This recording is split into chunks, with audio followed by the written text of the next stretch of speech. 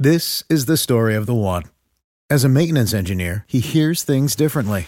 To the untrained ear, everything on his shop floor might sound fine, but he can hear gears grinding or a belt slipping.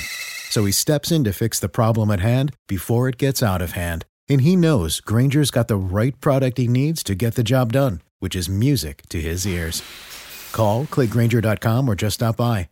Grainger, for the ones who get it done.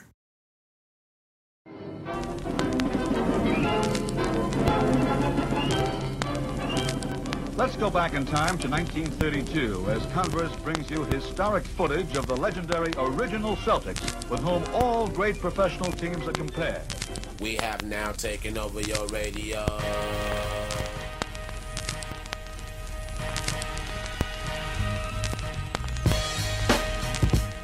Richie Guerin is about to show you the most important step in getting past a man. It's the first one. And Oscar will inbound it.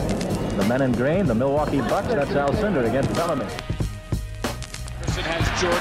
Allen shakes free, gets two! Gilmore on Big stuff! Brother. lead Toledo artists. You get 21. 4:28 to go in the first quarter for the Cow Palace. Here's Barry. Jordan, open, Chicago with the lead! Hello, and welcome back to the Over and Back Classic NBA podcast. I am Jason Mann, and with me as usual is Rich Craich. Rich, we're here. It's over. But then over's not the good, because that makes it seem like I want it to be over. Yeah.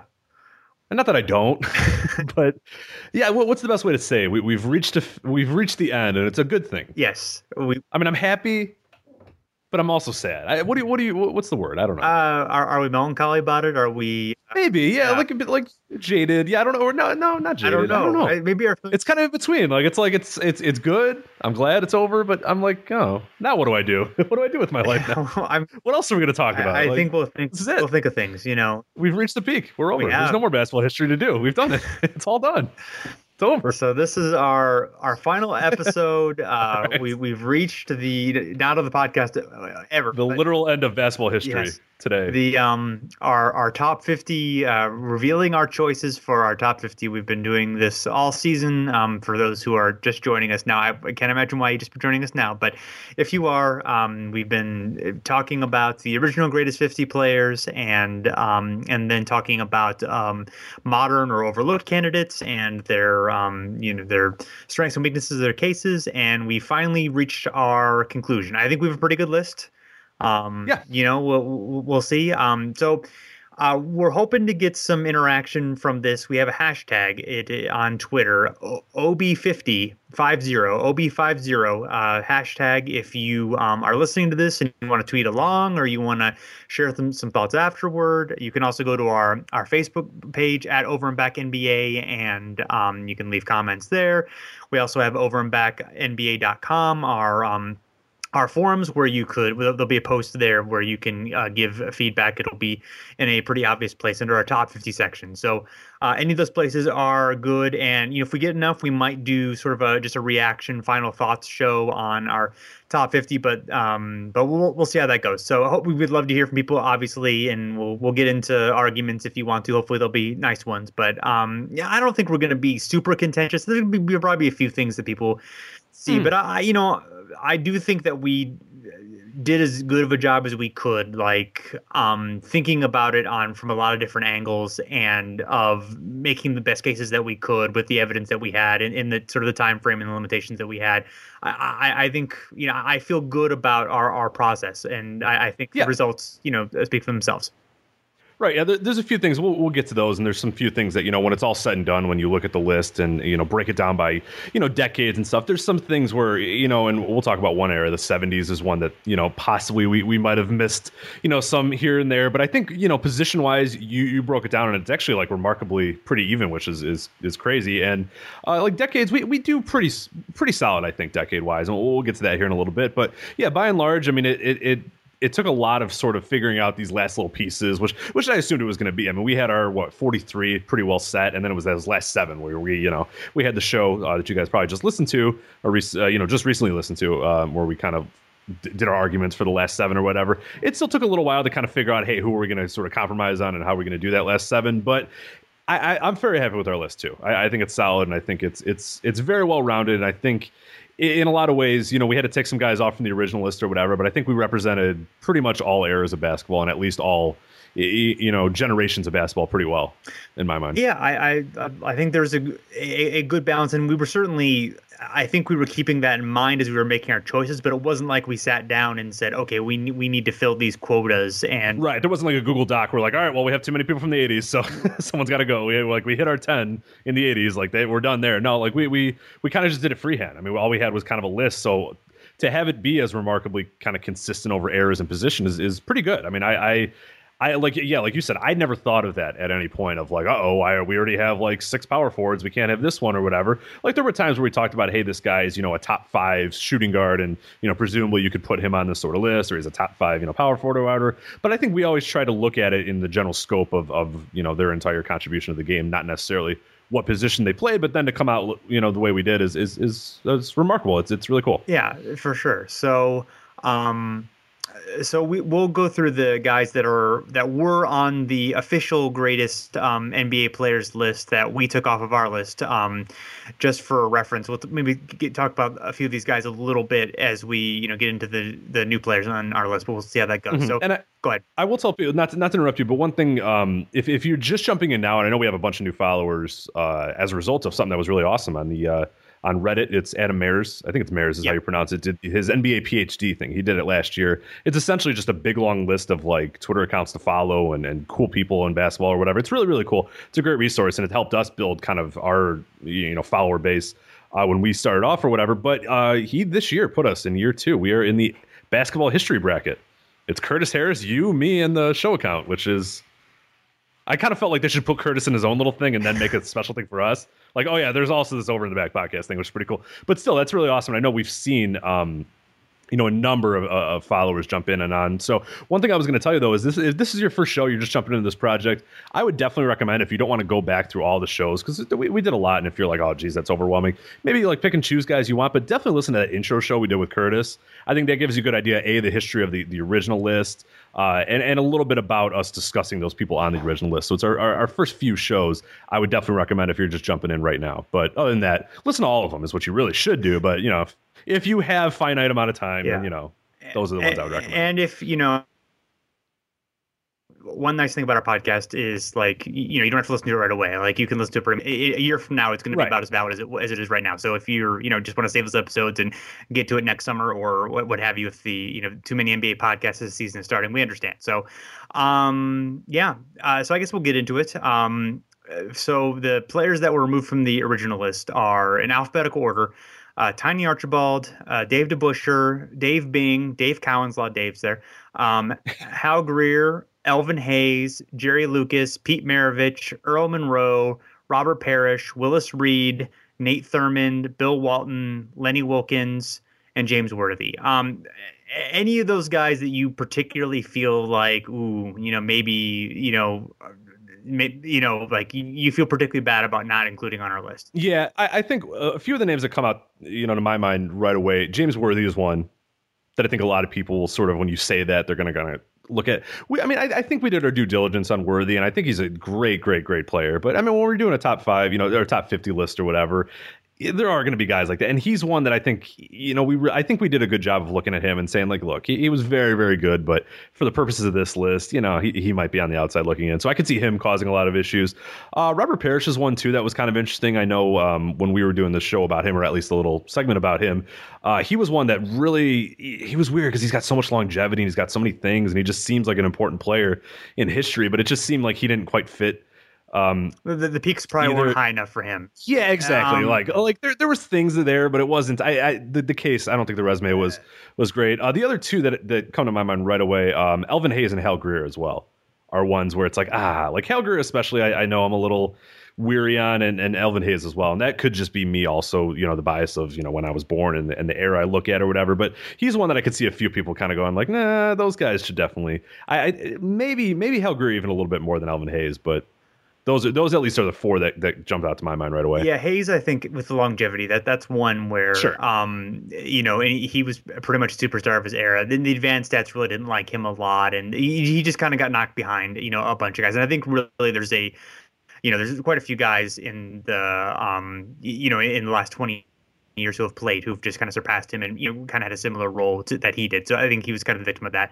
I think Willis Reed and Dave Cowens, both guys won MVPs, but both guys had were very good for a few years, but had relatively short careers, which I think is kind of the way that we reason we knocked them off. And I think the 70s were definitely the decade that was hurt the most by what we did kind of editing our list. But for whatever reason, that's just kind of the way that it fell, for better or for worse. So I know Maravich is going to be one as well that people will probably, though they shouldn't, because if you really look at Maravich, but he's going to be one that people that don't really aren't as statistically minded or whatever, haven't read a lot of that's going to be an initial one where people are going to go like, oh my God, it's got to be, you have to put Pete Maravich in there. And it's like, nah, if you really do your due diligence and really look at him, not really, but but he's one where I'm sure we're going to get people that are going to tweet. Yeah, that's, I think we'll bring him up again in just a little bit with one of the guys that we did pick, and maybe some of the differences between those two, because I think there's interesting parallels between those two. So, so going through the new list, Kareem Abdul-Jabbar, probably the greatest career of all time in the NBA, if not, certainly one of the greatest players. But just the longevity and all that just was completely awesome.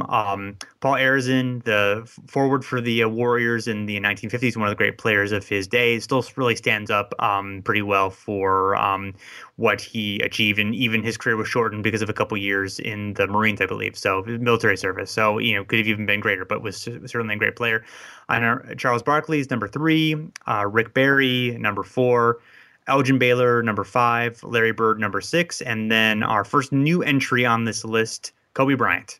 Yeah, a no-brainer. I mean, yeah, I'd be shocked if any. I mean, you can't really argue. No, well, I mean, that's unless you really staunchly hate Kobe. And I don't really like him. Yeah, I'm a favorite player, but I probably staunchly hate him. But still, I mean, come on, that's just you can't. Yeah, I mean, by any standard, he's one of the greatest shooting guards of all time. Definitely no brainer for this list. Which we even said, we didn't even do an individual episode because it was so clear for him.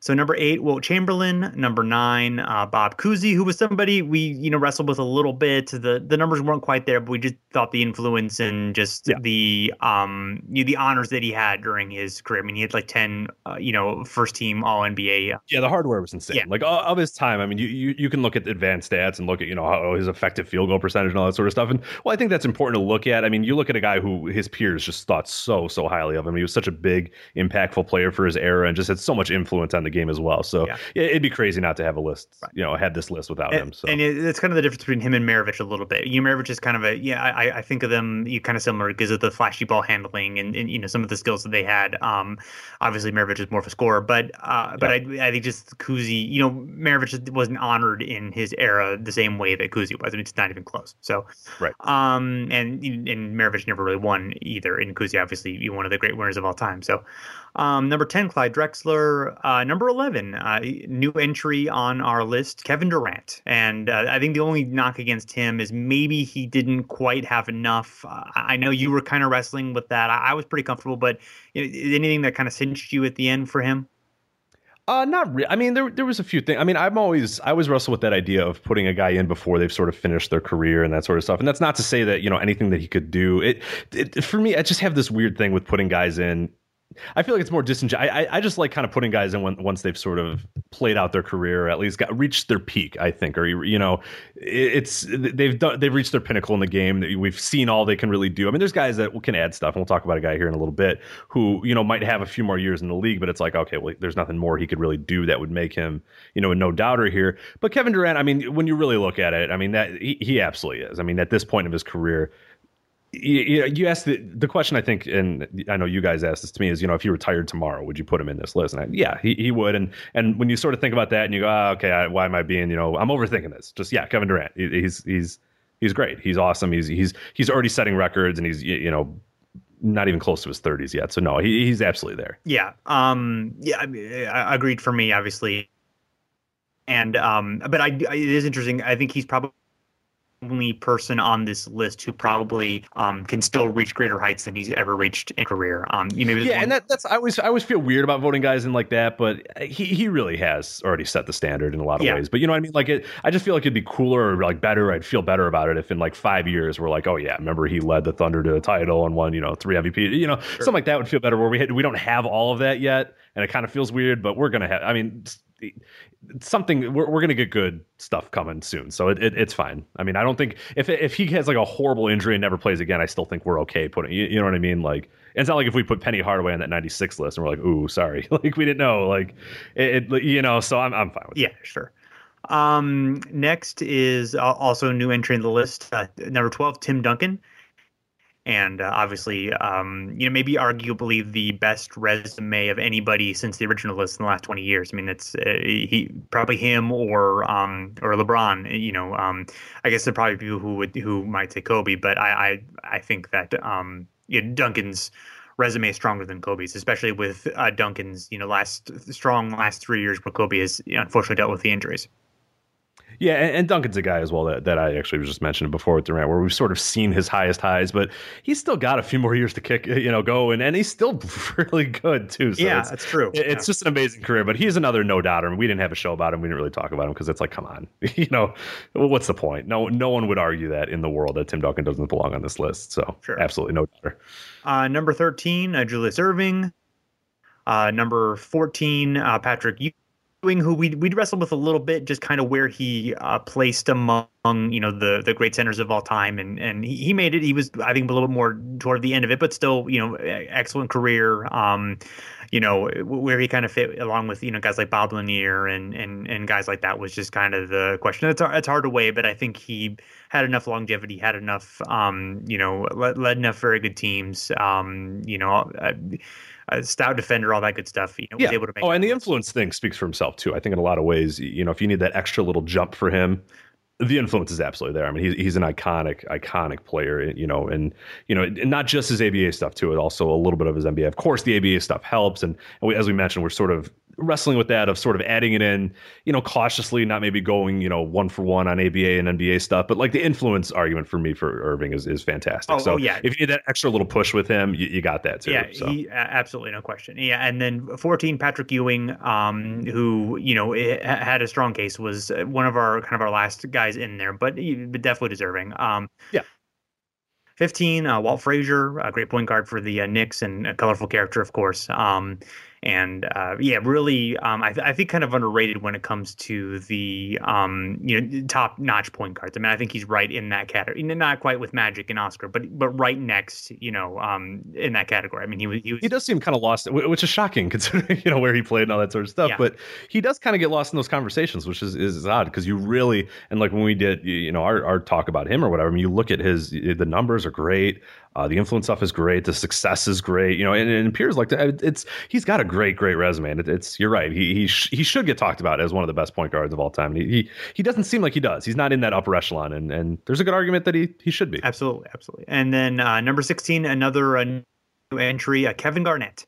And I don't know, not much to say about KG. I mean, obviously a tremendous force on both sides of the ball, has had a great long career. And at his peak, had a couple of just, of the most amazing individual seasons of almost any player in history. Yeah, I think 04 in particular, it was just a monster. And, it pretty much checks every box. There's not really, any problem there.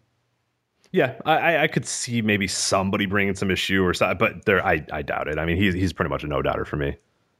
Yeah, I mean, I don't think anybody would argue that he should be on. Maybe I would hope not. They'd be bad. Yeah, exactly. If they had a real big bias over like recent history or whatever, but I mean, man, you look at a guy from like 95 until basically, what do you want to say, about a year ago? I mean, he's really fallen now.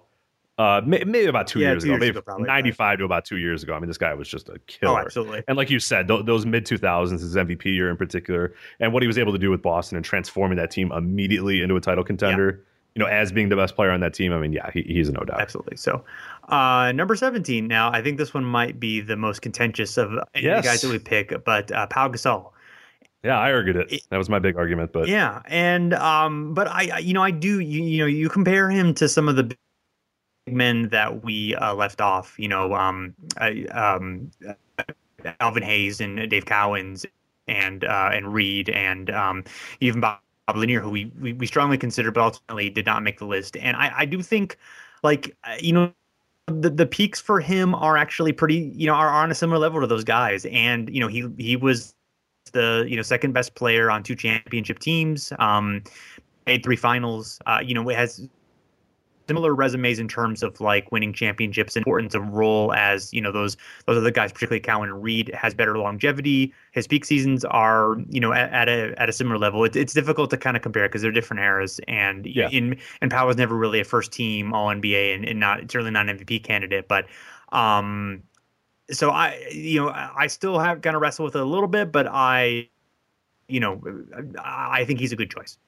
Yep, I do too. So you're right. He probably will be one that a lot of people question. That'll be fun. It'll be good to look at the arguments. Maybe we'll have a camp. We'll have camps form, the pro Gasol and the anti Gasol. But we'll see. He is definitely a one that sort of sticks out. But I think once you really look at the resume and compare it, and of course listen to our argument show and that sort of stuff, you'll at least see the case for him in a little way. But. So as a reminder for anyone who is interested in, you can use the hashtag OB50 OB5. Yep.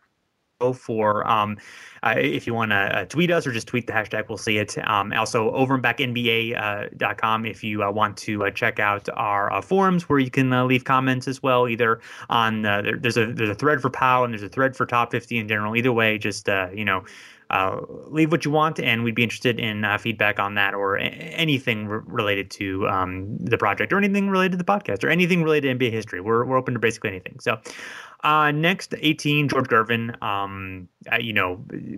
Really the case for him is scoring, but it's just so good that we left him on without too much reservation. Number 19, another newcomer, although overlooked initially, we feel Artis Gilmore. I mean, he really did have an amazing 70s and a very good 80s too. It had good longevity, incredible rebounder, incredible force, great shot blocker. We just oddly overlooked on the initial team. I think definitely should have been there, and I just a really strong case to be on this list, and I feel good that he's there. Yeah, certainly. I know if you listen to our episode about him, or at least the parts where we sort of talked about him, is one of the big things we wrestled with is, of course, the ABA numbers and what we do with that. And like I said, we're not going to count the ABA numbers as if they're NBA numbers, like they're sort of. But you look at a guy like that, and even if you have his ABA numbers, if you just want to do something arbitrary like that, they're still spectacular. I mean, he was just so good. And you talk about one of the most efficient, best scorers around the basket. The shooting percentage was fantastic, and like you said, I think the point is that he didn't just come out of the ABA, jump in the NBA, have like 1 or 2 good years, and then blow away or whatever. I mean, this guy was still pretty damn good until he was just almost until he left the league. Even the rigor mortis, Chicago Bulls era, Artis Gilmore could still score and rebound over you. He just, was very, very slow. Like it took a little while for him to get to the other side of the court, but still, like he never lost those skills, and he had those until 1983 or 84, 85. I mean, there's a lot there to like with Artis Gilmore. I'm very, very happy with him on the list, and I would be shocked if anybody argued. And if they do, that's fine. But go look at his numbers, and I think you'll see the case for him is definitely there. I mean, Artis is a guy who belongs for sure. Yeah. Number 20, John Havlicek, one of the great defenders and swingmen of his era, 8 championships. I think you had some questions kind of with him early, but we kind of just with the incredible defense and just kind of even though some of the efficiency wasn't quite there, but just the longevity was great, and he was an elite player for long enough that we felt good about having him in. The longevity is huge for him, and that definitely put him over the top for me. Yeah. Number 21, man, I don't know, maybe some controversy, maybe not. Allen Iverson. And, for him, not a lot of longevity. Although, stronger, not a lot, I guess I would say not a lot of longevity for his era, but for overall NBA longevity, it was okay. Yeah. And it took a while for him to get going. I mean, when you talk about like peak longevity, maybe then you could sort of make an argument because we're talking maybe 99 until 2004, and even 2004. I mean, he was already starting to fall down a little bit. Maybe 2004, 5, 6, somewhere in that range. He had some pretty strong years in Denver through like 06, 07. So I think he was. Yeah, okay, I'll go 06. Yeah, 07. I think that's fine. like 8 or 9 years where he was, a top tier player, which is, which isn't bad. A lot of it's influence, and a lot of it is style, and a lot of it is just, he's kind of indispensable to the air to an extent. I think for him, he's a guy where, like, I think people might make the argument, well, if Iverson's on here, then Maravich has a good argument because because Iverson's advanced stats and some of his numbers aren't that strong. But I do think that there's more evidence that what Iverson did, was more conducive to winning than what Maravich did. Given they had different contests, they had different teammates, but Maravich was on some had some talent on his teams and couldn't do much with it, where Iverson, took teams that didn't outwardly necessarily have talent, but were well designed and were able to kind of build around him. And I think there's more evidence that he carried his teams to success than there is for Maravich, despite the individual brilliance for Maravich. Yeah, I'm 100% down. Yeah. So number 22, Sam Jones, 10 rings with the Celtics. Great clutch shooter. Really good advanced stats. The thing with him was didn't play a lot of minutes, but I think we decided that he was just such an important contributor to those teams that we felt good about him. 23, Magic Johnson. Not too much argument against that. 24, Michael Jordan, also pretty good. 25, another guy who's pretty good, new on the list, LeBron James. So, that's a good little run that we've had, though. Those last 3 guys are like top 5 all-time players. That's pretty good. There, top 10. Yeah, exactly. For sure. Yeah, but maybe top 5. I mean, that's that. We don't want. We're not ranking them. Thank goodness. I don't want to do that. No, then someone's going to be like, "You thought LeBron's top 5?" Yeah. I'd stay away from that. I did not say that. I said top 10. If you want to, okay. But that's going to still. What do you mean LeBron's top 10? I don't know. At this point, I think pretty much. I think it is too. But if I said top 50, right, we're still going to get people that are like, I don't know. He hasn't won a lot yet. Are any of those people still left, or they've basically been? I don't think, they wouldn't listen to our show if that were the case. That's true. You're right. Number 26, another newcomer, Jason Kidd. And, he really great long career as a great, point guard, really one of the top tier point guards of both the 90s and the 2000s. I mean, that longevity is really great. Was able to kind of turn around some teams and direct some offense, and one of the best defensive point guards of all time. Just really on case. So it wasn't too hard once we really looked at it. Even though a lot of great guard, particularly point guard candidates, that was kind of a hard one to sift through a little bit. Yeah, I the thing I really like about Jason Kidd is the sort of reinvented his career about halfway through. You have the period at the beginning where he's still trying to kind of figure out how to become a point guard. He had some attitude issues and stuff. Then you have, the New Jersey, his big peak where he became a superstar or whatever. And then you just start to get him sort of floating around in there in a little while, still being great, and then going to Dallas and sort of changing a lot about what he was and, turning them into a title contender and a title winner. Pretty immediately. And then, it falls down pretty quick after that. But I think the longevity is just absolutely there. We talk about a guy from essentially, 1997, 98 or whatever until, 2011, who was just one of the, if not the best point guard, consistently in that era. So, yeah, he's a no-brainer for me. Yeah. Number 27, Karl Malone, one of the best power forwards of all time. Another guy with incredible longevity and just a great player. Number 28, Moses Malone, the Malones. Obviously, one of the greatest rebounders of all time, had an incredible peak, won 3 MVPs. And we did more in a recent episode right after he died, looking back at his career, which if anyone hasn't heard that, I recommend you check that out. Had a really good conversation with Curtis Harris and Matt Moore about his career. Number 20. I believe it. Sorry. And that's one more thing about Malone that I thought was really good. And I was doing some research for the HB preview, which the HB NBA season preview, which is you can find right now. Just check on the internet. I'm sure you can find it somewhere on there. I'm sure we'll be linking it a lot on our Twitter account and also the Hard Rock Paroxysm Twitter account. But I actually was tasked with doing something about records, like all-time records, and which ones can be broken, this year, or who's in, who's in danger of getting their records broken or whatever. And so I did Moses Malone just to look at, because obviously, his offensive rebound numbers are just insane. They're like next level crazy. So I looked and I said, okay, who's next closest? Who's the next current guy that's close? And it's Tim Duncan is the next closest. All Tim Duncan has to do is average what he's averaging right now in offensive rebounds for 10 more years, and then he will be able to tie Moses Malone. So if in 2025, Tim Duncan, I think he'll be like 54 or something like that, keeps up his offensive rebounding pace, he could then maybe tie Moses Malone, but until then, I believe Moses will have that. There you go. Of course, the rest of his life. The only guy who I think could last long enough to actually maybe do that would be Tim Duncan. I think Tim Duncan, he could be like, how many more years? 6? Yeah, I could do that. Like in 4 years, they're like, oh, you know, you're only 6 years away from. But yeah, that he could like a 54-year-old like Tim Duncan. Yeah. Well, he'd be like 48. He'd be like 48 or 49, which is still obviously crazy, but a little bit less crazy. I guess, yeah, 38 I guess so. Now, yeah. I think so. Maybe. Oh, okay, yeah. Oh, yeah. Okay, you're right. All right. I mean, it's not happening, but you know, it's no, it's fun to imagine. So number 29, Kevin McHale. You know, great, obviously second banana for the Celtics, but really an incredible second banana. I mean, and a guy who we think, you know, could have carried his team in certain situations. And you know, just had a great peak, had a good longevity, just had a great career. Not a hard one there. Number 30, George Mikan, obviously the first NBA's first great superstar. Won 5 out of 6 championships. Was the greatest player of his era by far.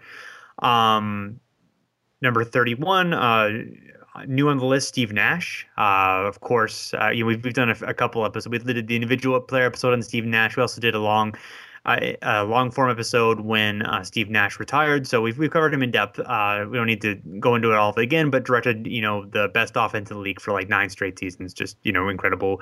The shooting and passing, just, out of this world. And another guy with out of this world shooting and passing, number 32, Chris Paul.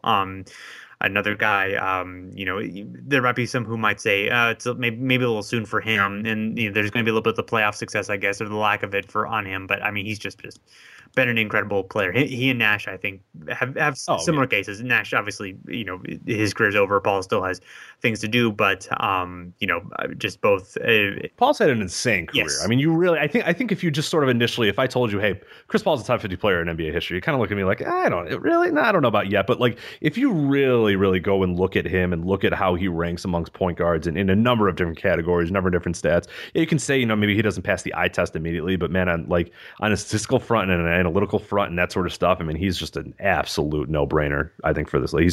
He's just so good, and maybe doesn't get, you know, surprisingly doesn't get enough credit as being like, I don't know if people appreciate that they're watching an all-time great point guard, you know, when they're watching him. I don't know. Maybe the people do. I think in the moment we sort of think he's good, but I don't know if we really know how good he is quite yet. It might take him, you know, retiring or having that sort of, maybe it's that long playoff run, like you said, that makes it when people finally go, oh, Jesus, this guy's been really good for a really long time. Like he's really impressive. But yeah, I don't know if we're quite there yet, unfortunately, with him. But he belongs on this list for sure. Yeah, absolutely. And another great point guard, number 33, Gary Payton.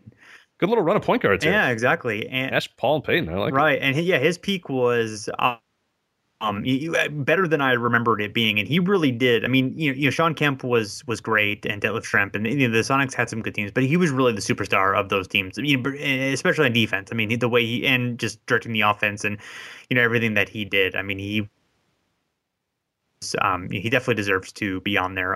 You know, had a good long career as an elite player, and then a few years as a role player. You know, obviously for Miami and such. So, he was a guy who I wasn't necessarily I was afraid the numbers game was going to get him, but he ended up actually making it pretty comfortably. And then number 34, another newcomer, 4 newcomers in a row. Dirk Nowitzki. We talked about him in the individual player episode. I mean, obviously helped reinvent, the power forward position. You know, and obviously the game is sort of designed around the skills that he showed in spacing the floor and pick and pop. It's just all that great stuff. And fierce competitor. Your favorite player, I believe. Yeah, my favorite player of all time. Yes, so a guy who I've already bought my Bulls ticket to see him. Every time he comes, for the past 3 years, I've been like, I got to go every time Dallas comes to town because I don't know when it's going to be the last. I don't know. Yeah, it's hard to. So every single time I get there, we get there super early. Once I got an autograph with him, he was not very nice, but that's fine. Well, I think he was tired. I'm not like an autograph guy usually, but I was like, it's Dirk. I got to try. Sure. And he was fine, but it was nice. Very tall. It was nice. Very tall. You don't really. I was trying to tell people if you've never met an NBA player stood next to one, at some point point, you got to do it. Like, we're up on the rails or whatever. Like, it's like a ramp, to get down to your seats or whatever. And he's able to sign autographs for people that are in like the 10th row. Like, it's just like, it's insane. Like how tall these guys are. I know it's not breaking news or whatever, but like people don't understand like really what 7 feet is really like until you meet a 7-footer. It's crazy. But yeah, no, he's just unbelievable. I mean, so much stuff there in terms of, like you said, the stats are there, the influence is there. He's had, MVPs, he's won a title, he's just had so much hardware, so much success, and just totally reinvented, like you said, the game, the position, and everything that comes with it. So yeah, he for me was a no doubter, bias aside, but I think he absolutely deserves to be on this list. Yes. Number 35, Shaquille O'Neal. Not a new entry. Oh, I'm sorry, what's that? Oh, I said not a new entry. Oh yeah, not a new entry. No, yeah, no, a guy who shockingly was on the original list. Who was in the original list? But they were right. Like 4 seasons, but yeah, they were right to put him on. So good for them. Number 36, Hakeem Olajuwon, and not much controversy there. I guess the other thing with him is that it was a little bit, the numbers wise, is a little bit lower than some of the other big men than kind of his reputation might be. I mean, he's still really, really good. I mean, he's still obviously easily on this list, but that was like the only thing kind of doing the research. I'm like, oh, he's a little bit off of kind of what I expected based on like his reputation. I mean, I think there are people who think he's like a top 10 player of all time, and I'll make the case it's fine, but he's a little bit lower on the list of big men, at least production wise, than you might think. If yeah, his numbers don't jump off as much as you sort of assume. You kind of go in thinking, oh, Hakeem Olajuwon, let's see where he ranks all time. And you're like, oh, 11th and 10th and like 8th. You know what I mean? Like it's like, oh, all right. Like I kind of thought he'd be near the top, and he's just sort of he's not. He's again, he's top 10 or he's top 15 in most of the things, but you expect him to really be that top 5 all time big man, and he's not quite there yet. Yeah, I mean he's or not yet. Not quite there. I don't think he's going to come back. No, he might. I mean, I think we've seen the last of Hakeem Olajuwon in an NBA court. Yeah, I mean, he obviously was terrific. He had so much grace and skill and all that. I mean, maybe there are things the production doesn't measure, but that was just kind of a surprise coming out of that I wanted to mention. Number 37, Bob Pettit, a great 50s and 60s star for the St. Louis Hawks, led them to a championship, the franchise's only championship.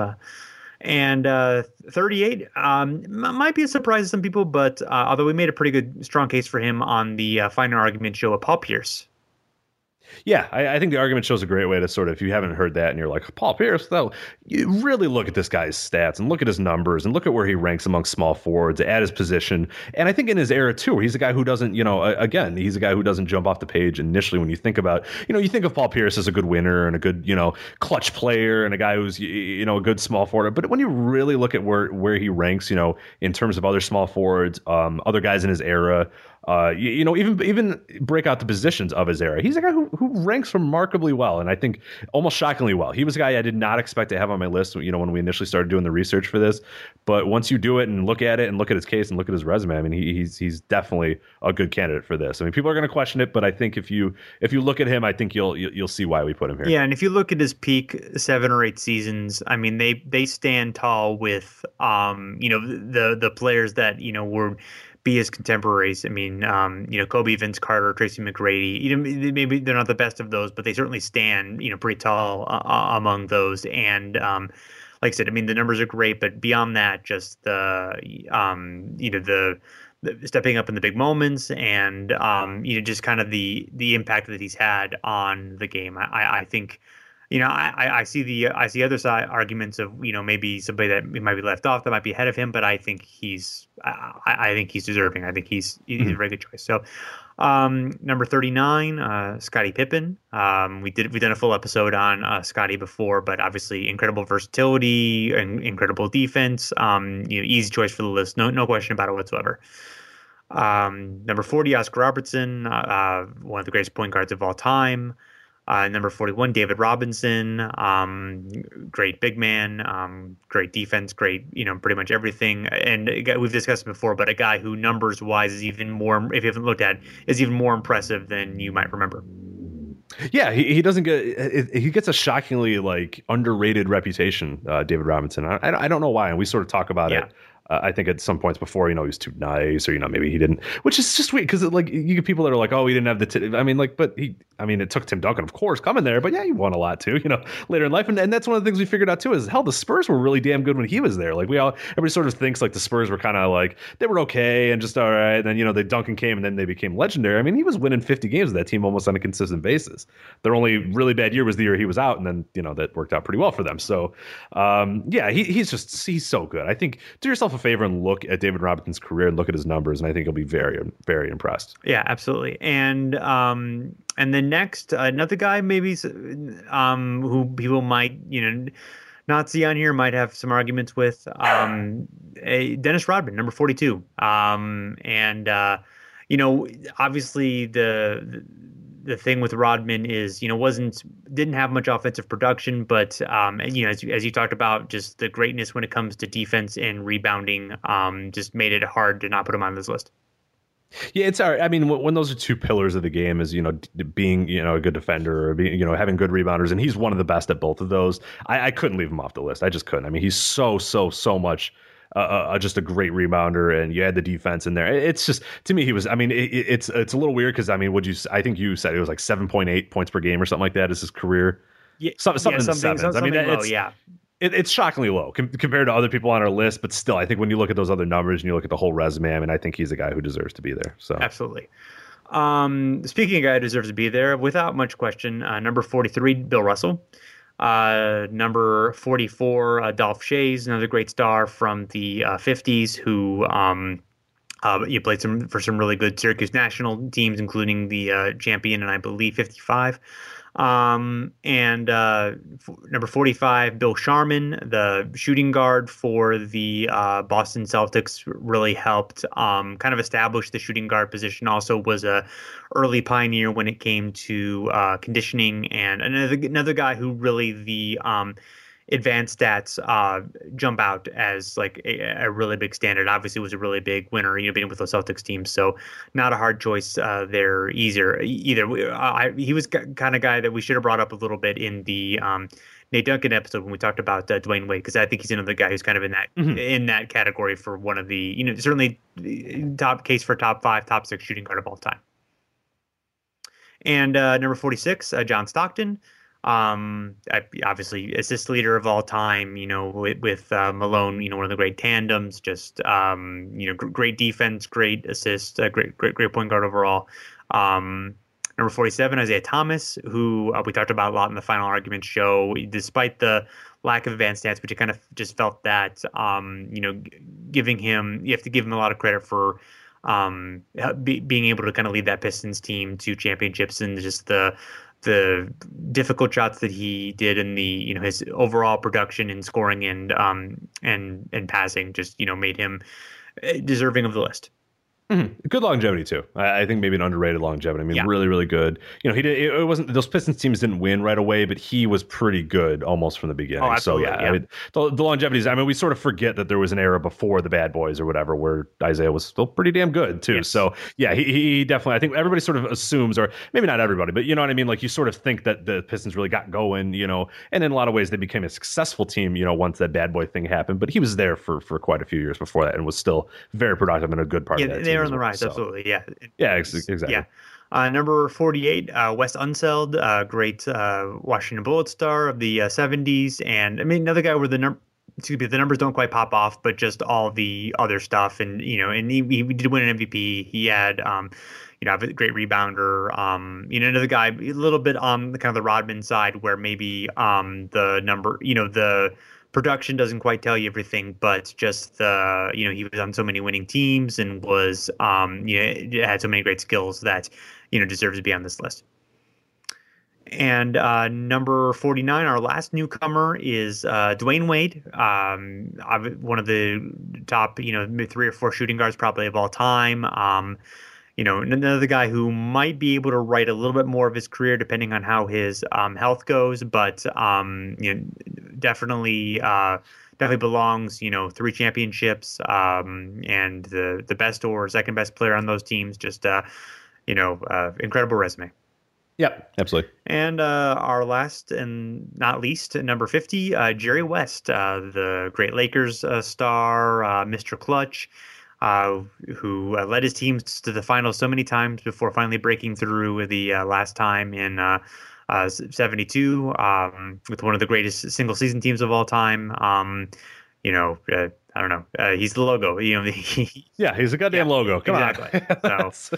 So yeah, and I checked. You referenced it earlier, but I sort of looked at the positional balance of this list to just give it a shot. And I kind of looked at what main position they played. Obviously, some guys play multiple positions, but we have 10 point guards, 9 shooting guards, 10 small forwards, 10 power forwards, and 11 centers. So that's almost 10 per position. So I think that's a fairly good balance. And like I said, we weren't thinking we were going to do that. It just happened to kind of work out that way. That's crazy. I mean, it's like a really, really good balance of without really trying at all. So I'll take that. That's pretty good. And then I looked at I also looked at per decade. So you would get 1 point if your prime was pretty much in that decade, and then half a point if you split 2 decades. So we have 5.5 in the 50s, 6.5 in the 60s, 7.5 in the 70s, 7.5 in the 80s, and then 10.5 in the 90s and 12.5 in the 2000s, which goes all the way to 2015. So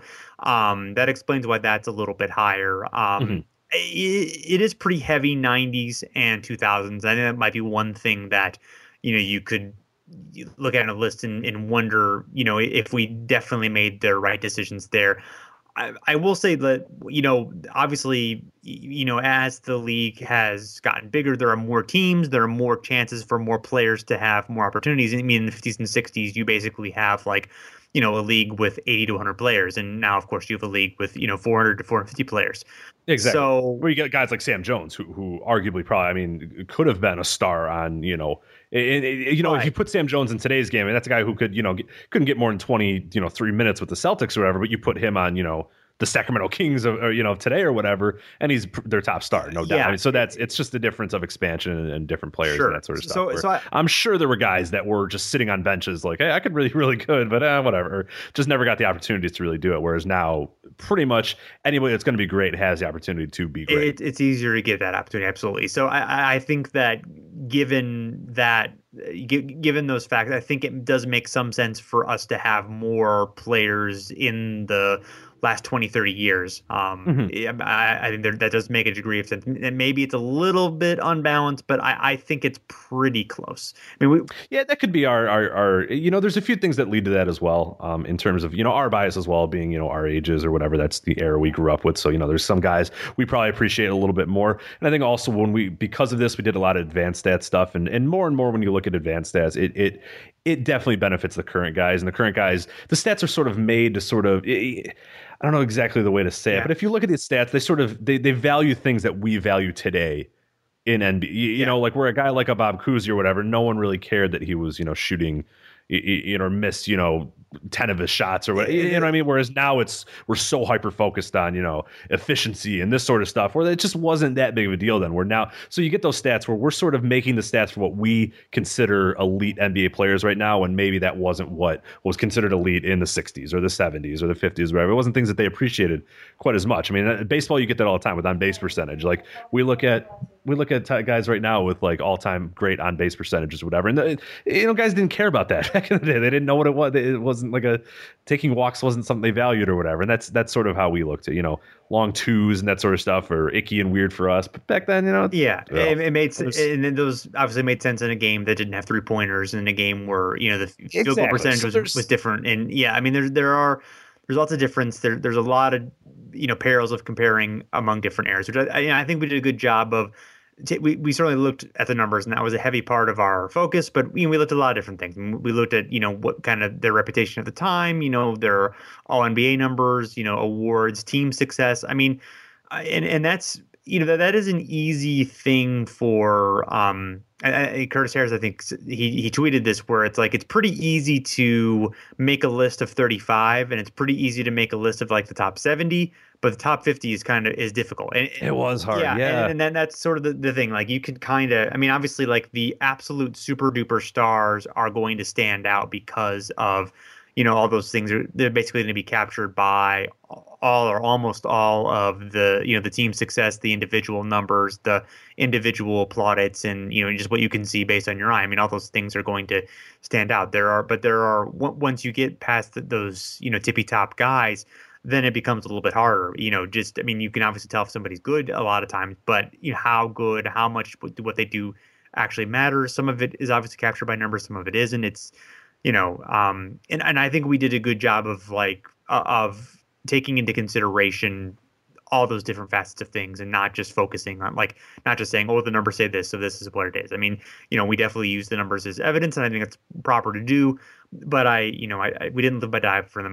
We included guys who didn't necessarily have the strong numbers because we just felt like other things, trumped that. And so I feel good that we approach it in a lot of different ways. Mm-hmm. So anything else before we wrap it up? I don't think so. Yeah, as mentioned, the hashtag OB50, if you have any thoughts on this, if you think we're idiots, who you disagreed with, who you think we definitely missed out. I think that's going to be fun to see guys that people are going to be like, oh my God, you guys didn't even mention him, or like, what about this guy or whatever? Because I'm sure there's going to be guys that have very good cases that maybe we just completely overlooked. I think we did a pretty solid job and pretty well got everybody, but I'm sure there's going to be some guys here and there where they're like, hey, look at this guy's case or whatever. And we welcome that. That'll be cool because I can learn more about, that guy. And then maybe, the next time we do this in 15 years or whatever the hell we do it again, we can look at that guy and go, yeah, remember when that guy said we should put him on there? So that I have wishful thinking here, Jason. Sure. This is going to be a long thing forever going. So the NBA, I'm guessing they'll probably do a 75th anniversary team like in 2021. That'd be that would be what they would do. So maybe, should we plan it already? Maybe we can revisit it a little bit then, see where Anthony Davis stacks up or what have you. But it's been fun. I mean, we've gotten some good feedback already. Obviously, I appreciate all your work, Rich, on doing this. I know it was work for both of us, and but it was a lot of fun. And the OB50 OB50 hashtag, if you want to tweet us at Over and Back NBA. Also, we're on Facebook at Over and Back NBA, overandbacknba.com. We also are, of course, our home is HarvardParoxysm.com. We are part of the HPB network of podcasts. Appreciate a rating and a review either on our own iTunes feed or on the HB network feed. Either or both would be awesome. That would be a great way. If you've been enjoying the podcast, it's a great way to give back a little bit and give us a rating and review on iTunes and let people know how awesome we are. Hopefully you think we're awesome. If you've been listening to all these episodes today and you don't like us, it doesn't say much about you or us, I guess. So Rich, I guess that's it. That's it. It's over. All right. Thanks everyone for listening, and we'll be back in soon.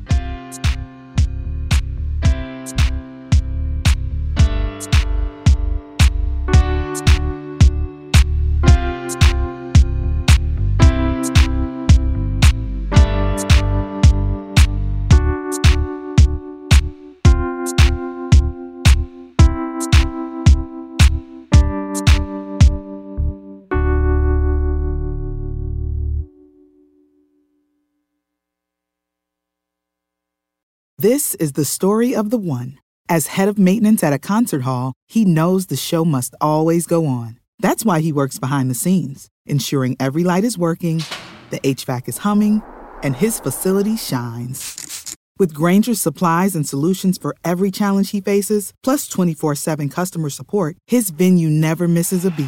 Call quickgrainger.com or just stop by.